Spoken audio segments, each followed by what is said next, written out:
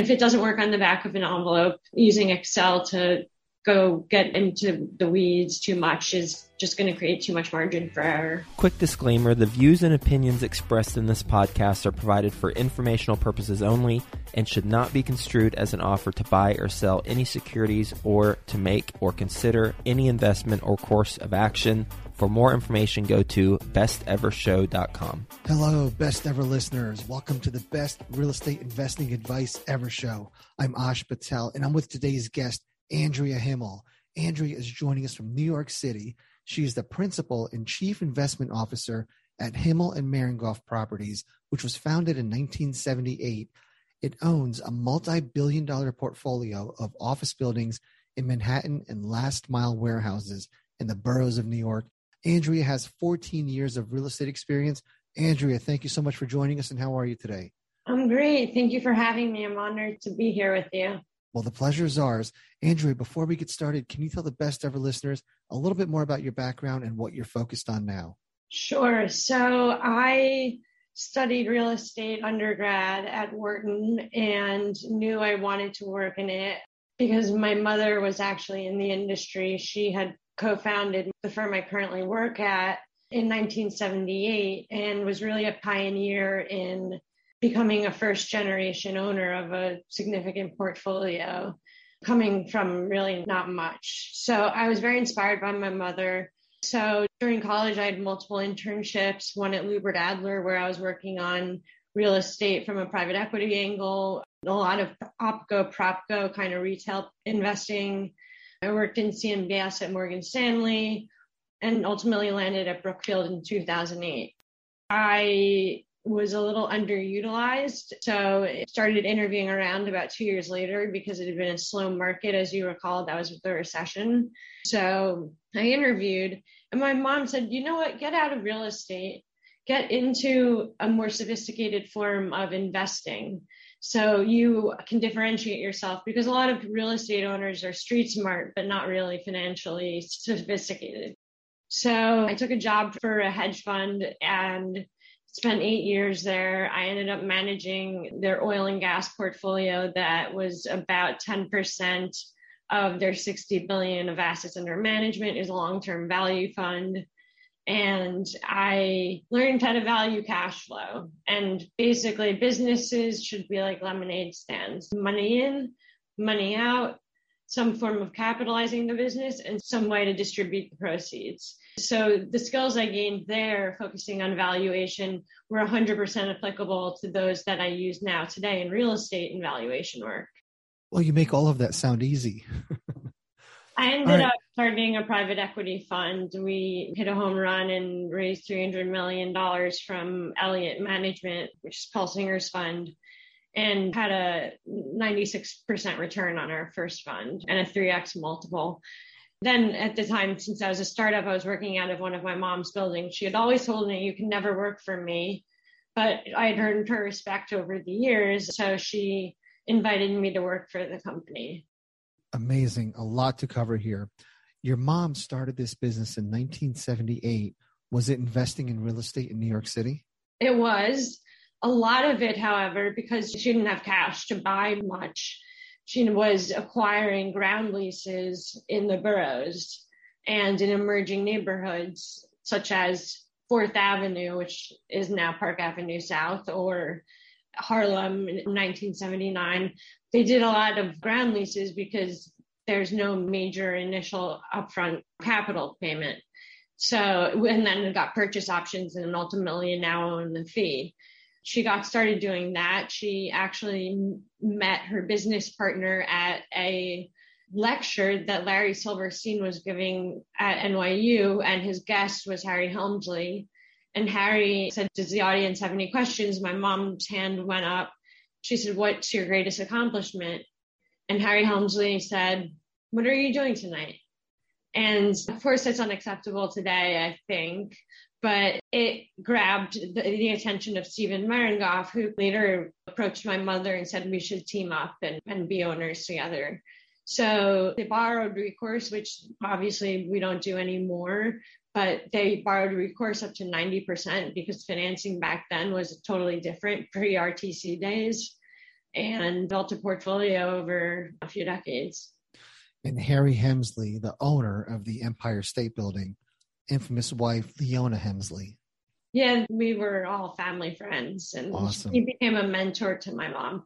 My mom actually very confidently broke her way into real estate by sneaking into REBNY galas, which is Real Estate Board of New York.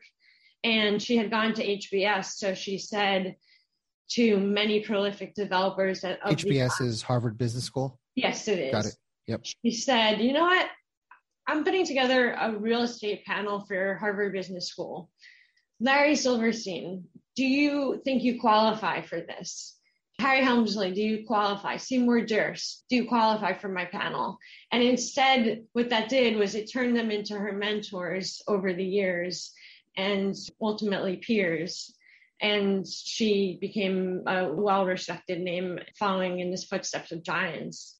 Incredible. And your mom was a pioneer because in 1978, and even through most of the 80s, New York was not what it is today. It was a rough place. But as Harry Helmsley told her, Grand Central is not going to get on rollerblades and go anywhere. So there's still certain districts, certain neighborhoods, and we still feel the same today, that are emerging, even though they may be Grand Central or Penn Station. But we think location, as well as leasability and all sorts of things. Andrea, I don't want to make this podcast about your mom, but one last question. You mentioned she did ground leases and then got financing. How does that work? So she did a lot of ground leases. With no money? Well, you pay, back then it may have been a few $100,000 or $100,000 a year in your ground rents. There may be upfront key money, but usually there wasn't.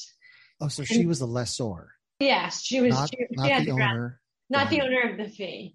Okay. So she would run the property, operate it, bear all the CapEx, all that. And through refinancings and stabilizations of properties, she was able to amass a portfolio. All right. So then you had a career in private equity. You were underutilized. Tell me about that. I just out of college was so overly zealous to have my brain picked and my energy leveraged. And you wanted to rule the world, right? I wanted to grow and I wanted to make my world larger and my brain larger. And I just felt like I was at Brookfield, which at the time, right now, they're an incredibly dynamic, prolific company that's very nimble. Back then, it was a bigger public company. And I think I needed a more nimble environment. So I preferred to find somewhere where I would really be challenged intellectually. Yeah, a lot of us have first jobs where we're underutilized. Good for you for making the move.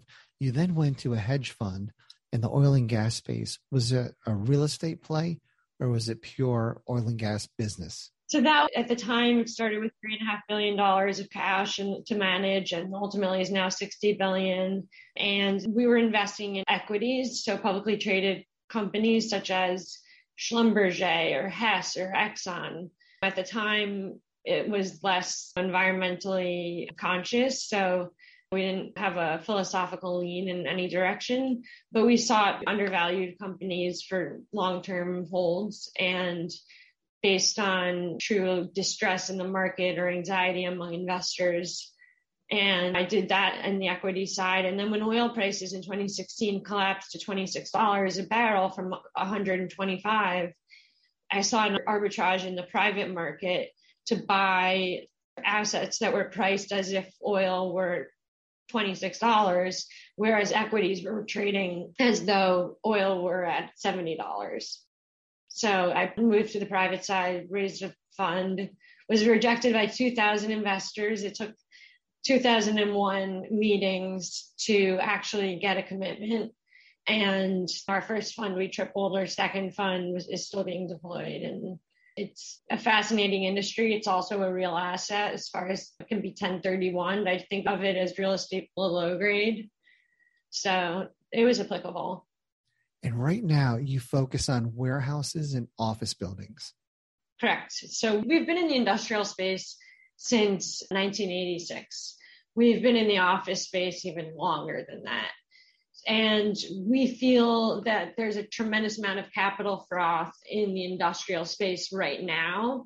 So we're focusing our efforts on growing our office portfolio. We like to zig one another zag. We're contrarian investors, and we can do that because we can arbitrage time because we have a balance sheet. So if we can be long-term holders and buy something that's in distress, we're a fortunate buyer. Not to mention, we're very nimble in structuring. So if the seller needs some sort of tax efficient structure or some legal structure that is an institutional buyer wouldn't be able to accommodate, we're able to do those sort of things. So for example, there's a warehouse in the Bronx that we loved. We bid on it. The owner's problem was he couldn't monetize the real estate without monetizing his plastic business first.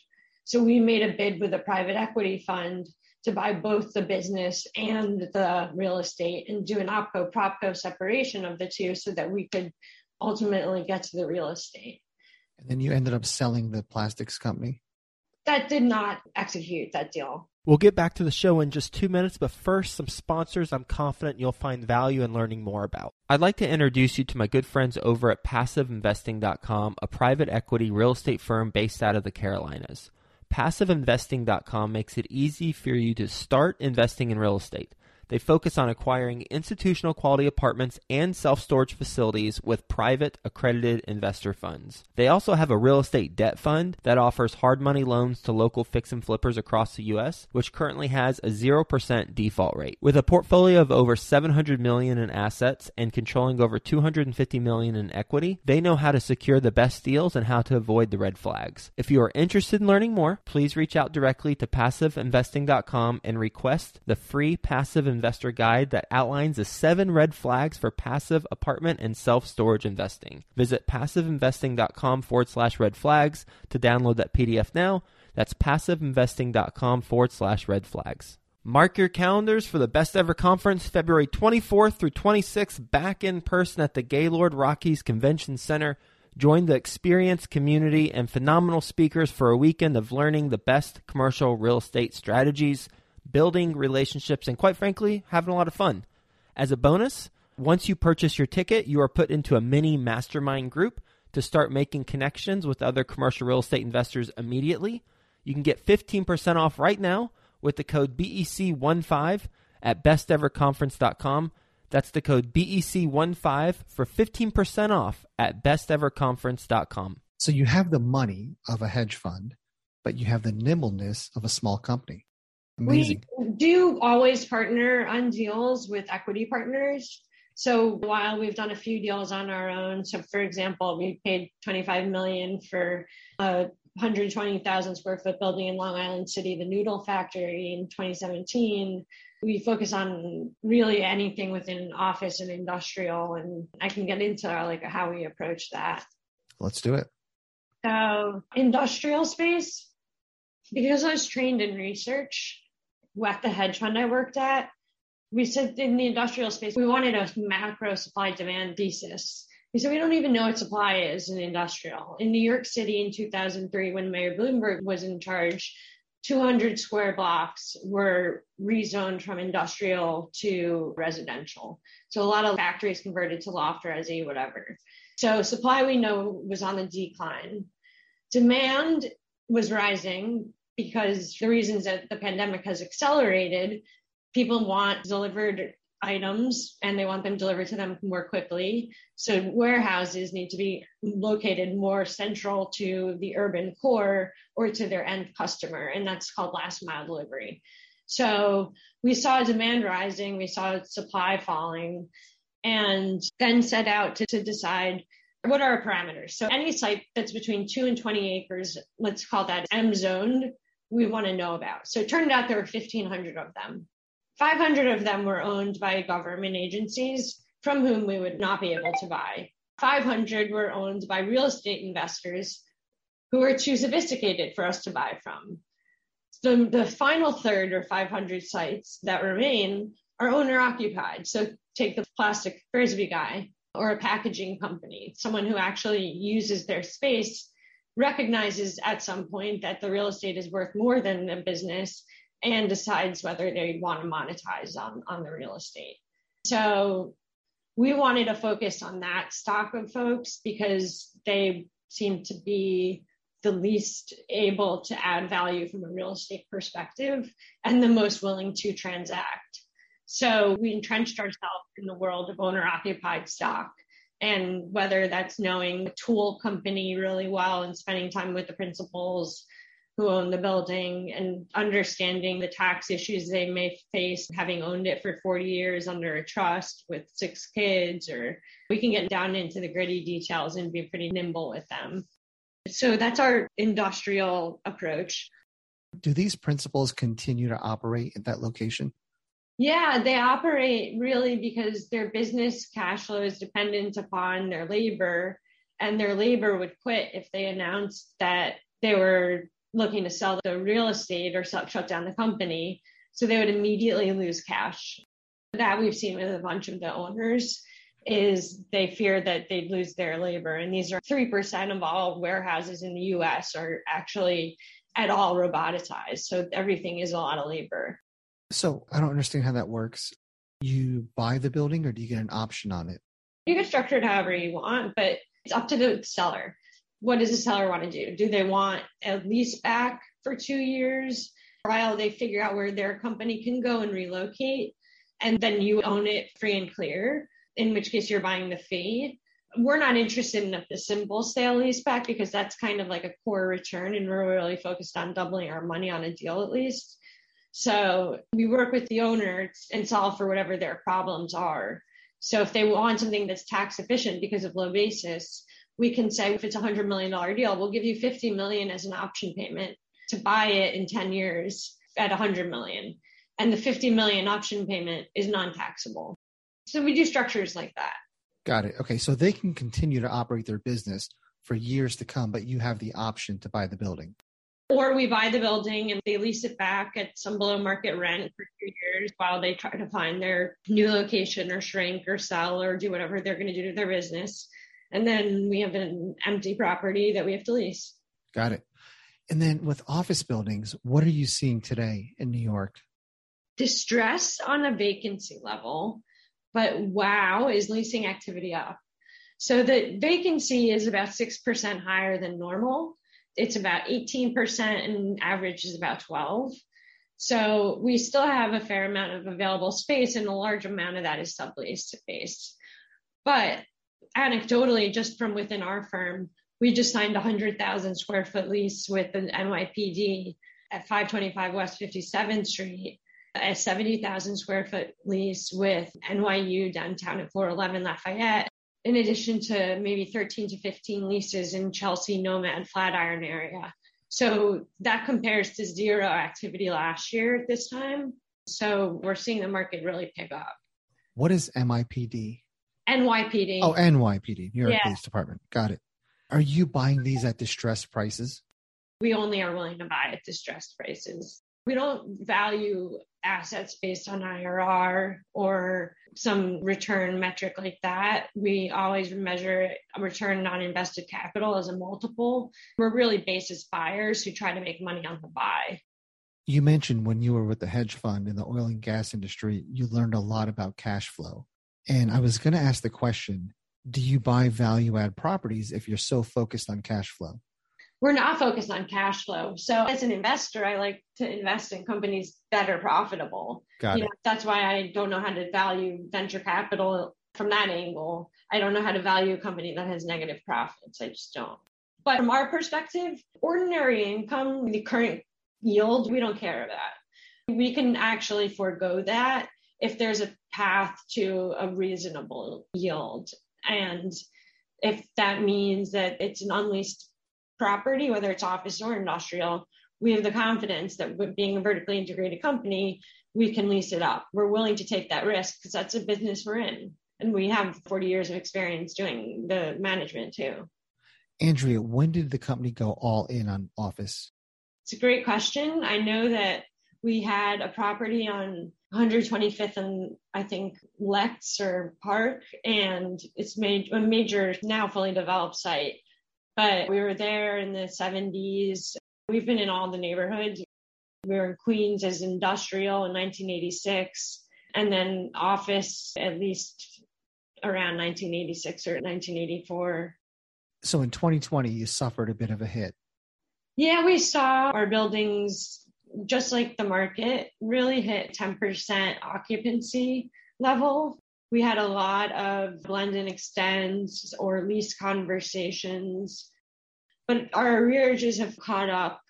We've actually extended tenants to our accretion, to our benefit. And we have a building that is highly leased to entertainment industry and nonprofit for entertainment industry tenants because it's in Times Square. That building, I'd say, might have had more tenant requests to get rent abatements and such. But we worked with our tenants. We were very generous, and we continue to try to be. And blend and extend is when you re-up somebody's lease for maybe a discount in rent for a period of time. And you just get more term. And it's great if you want to borrow against the asset because having term allows you to borrow to a greater percentage of the capital stack. And we're conservative when it comes to debt, but it's hard, for example, to finance month-to-month leases and on one extreme, and it's easy to finance a 50 or 30-year lease on the other. Andrea, was your office vacancy caused by defaults or was it caused by tenants just not renewing their lease? There's a few categories. Upon renewal, a few tenants just did not renew. But honestly, we've seen lease spaces. Then there are tenants who tried to get out of their lease and we said no, and we have big security deposit, so they're kind of stuck in that position. Then there are tenants who agreed to have a conversation and negotiate some form of amendment to the lease where we can both help be mutually beneficial. And with your research background, what research went into your decision to double down on office? Great question. So I think of our firm and what we're looking at. It is above normal levels of vacancy. We're in a cycle where we're somewhere near a low, although there really has yet to be seen some distress. But we're looking out to office. We could say, if we were really negative, wow, I have a building that's 30% vacant or 10% vacant, and it has 30% rollover and 5 years of leasing risk because who knows when people come back to work. And I have to carry the building, its taxes, its insurance, and everything else, the mortgage for 5 more years. Screw it, I'm just going to Florida. And that's what we're seeing. So I made a database, going back to database making, of private owners who are similar in size to us, similar or smaller, like between 10 and 20 properties. So it started as a list of 2,000 properties and 65 owners that we focused on, and then narrowed it down to a list of 15 owners, each with on average 10 properties or 150 properties. We are focused on certain neighborhoods and we are focused on certain asset types. We think there's a great reuse potential in the garment district, which is totally distressed from the life science perspective. And we think that certain neighborhoods that are unsexy will emerge again. We'll get back to the show in just 2 minutes, but first, some sponsors I'm confident you'll find value in learning more about. How are you doing on your goals this year? Whether it's planning for your goals or whether it's executing on those goals, I imagine one of them has to do with financial freedom, taking control of your finances. And I can tell you that is a possibility within the next 1 to 3 years using a proven system created by my friend Michael Blanc. He's got the program Deal Maker Mentoring. Here are some of his students who have been in the program and what they've accomplished. Melanie McDaniel, she closed her first 24-unit joint venture deal and is now pivoting to become full-time in the industry. Within 5 months of joining, Cheryl Groovy from Atlanta, she had a 34-unit deal under contract, and she partnered with 2 other Deal Maker Mentoring students, and together they raised $700,000. And Brian Briscoe, he said thanks to Deal Maker Mentoring, he had the opportunity to accelerate his timeline and go after much bigger deals than he would have on his own. If you are ready to commit to achieving your dreams this year and you've been thinking about getting into multifamily, well, text the word Joe to 66866. Again, that's the word Joe You know how to spell my name, right? JOE to 66866. Do it right now while it's fresh on your mind, and let's get you started with your own syndication business.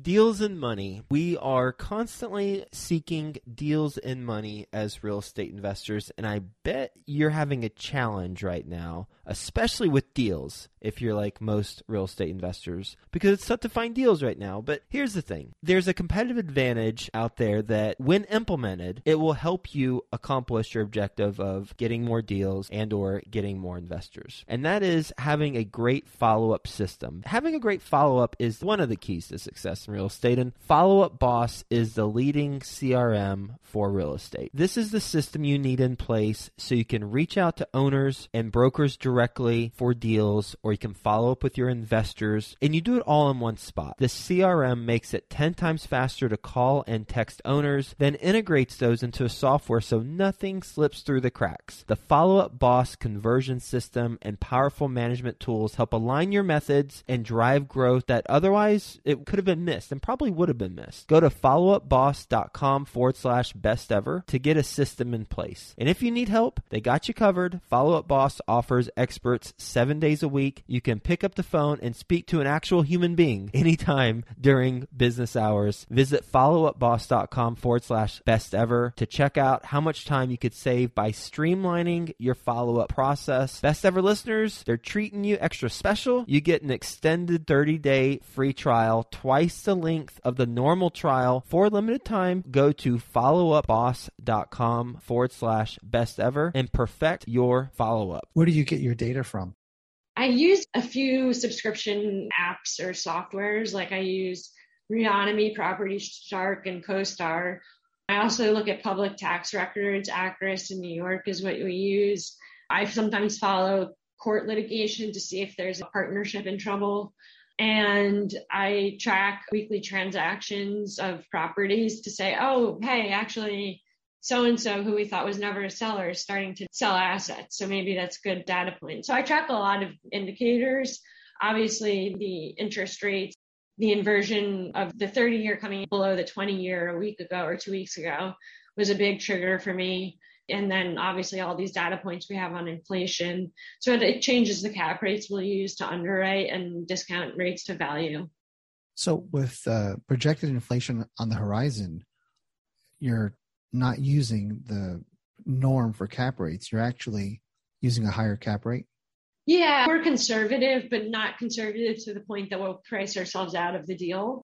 So for example, if something were today to trade on a 4 cap or let's say a 5 cap, I'm talking 6% then, or 5.5%. Nothing like on an exit, nothing crazy. If there's an assumption that there should be cap rate compression, for example, the stabilization of the building offset by the growth in it.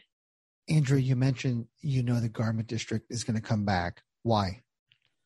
It's M zoned, meaning it's manufacturing zoned. The buildings, not all of them, but some of them, are built structurally so robustly with floor load to HVAC systems to ceiling heights that they can accommodate life sciences clusters. New York City was the number 1 in the country last year for venture capital funding of life science startups. And what is life science? Life science is anything from biotech to anything working with living organisms, basically. So it's research, it's R&D. We have a building, 525 West 57th Street. It's a life science oriented building. It has the premier MS researcher, Dr. Sadiq, and he has a vivarium, which is where living organisms are studied and requires certain very technical features on the lab level. We also have Genzyme, LabCorp, and then I forget who it became later on. But we had a 200,000 square foot vacancy in that property because CBS left after decades of paying very low rent. And we leased half of that already to the NYPD, as I mentioned. And then we have another 100,000 to lease, but we think we're close on leasing that too. Do you just use leasing brokers? Well, we have an internal leasing team because we were vertically integrated with a management company that's dedicated just to our buildings. But we always work with outside brokers. someone brings us a tenant. We aspire to integrity in the brokerage community because I think brokers are the lifeblood of the industry and are really undervalued and underappreciated. So we make sure that if someone brings us a deal or a contact, that we reciprocate in kind. What does your leasing team do that's creative to try to get these tenants in? It's a great question. We're amenitizing buildings, but our buildings aren't that large. They're not 1 million square foot buildings.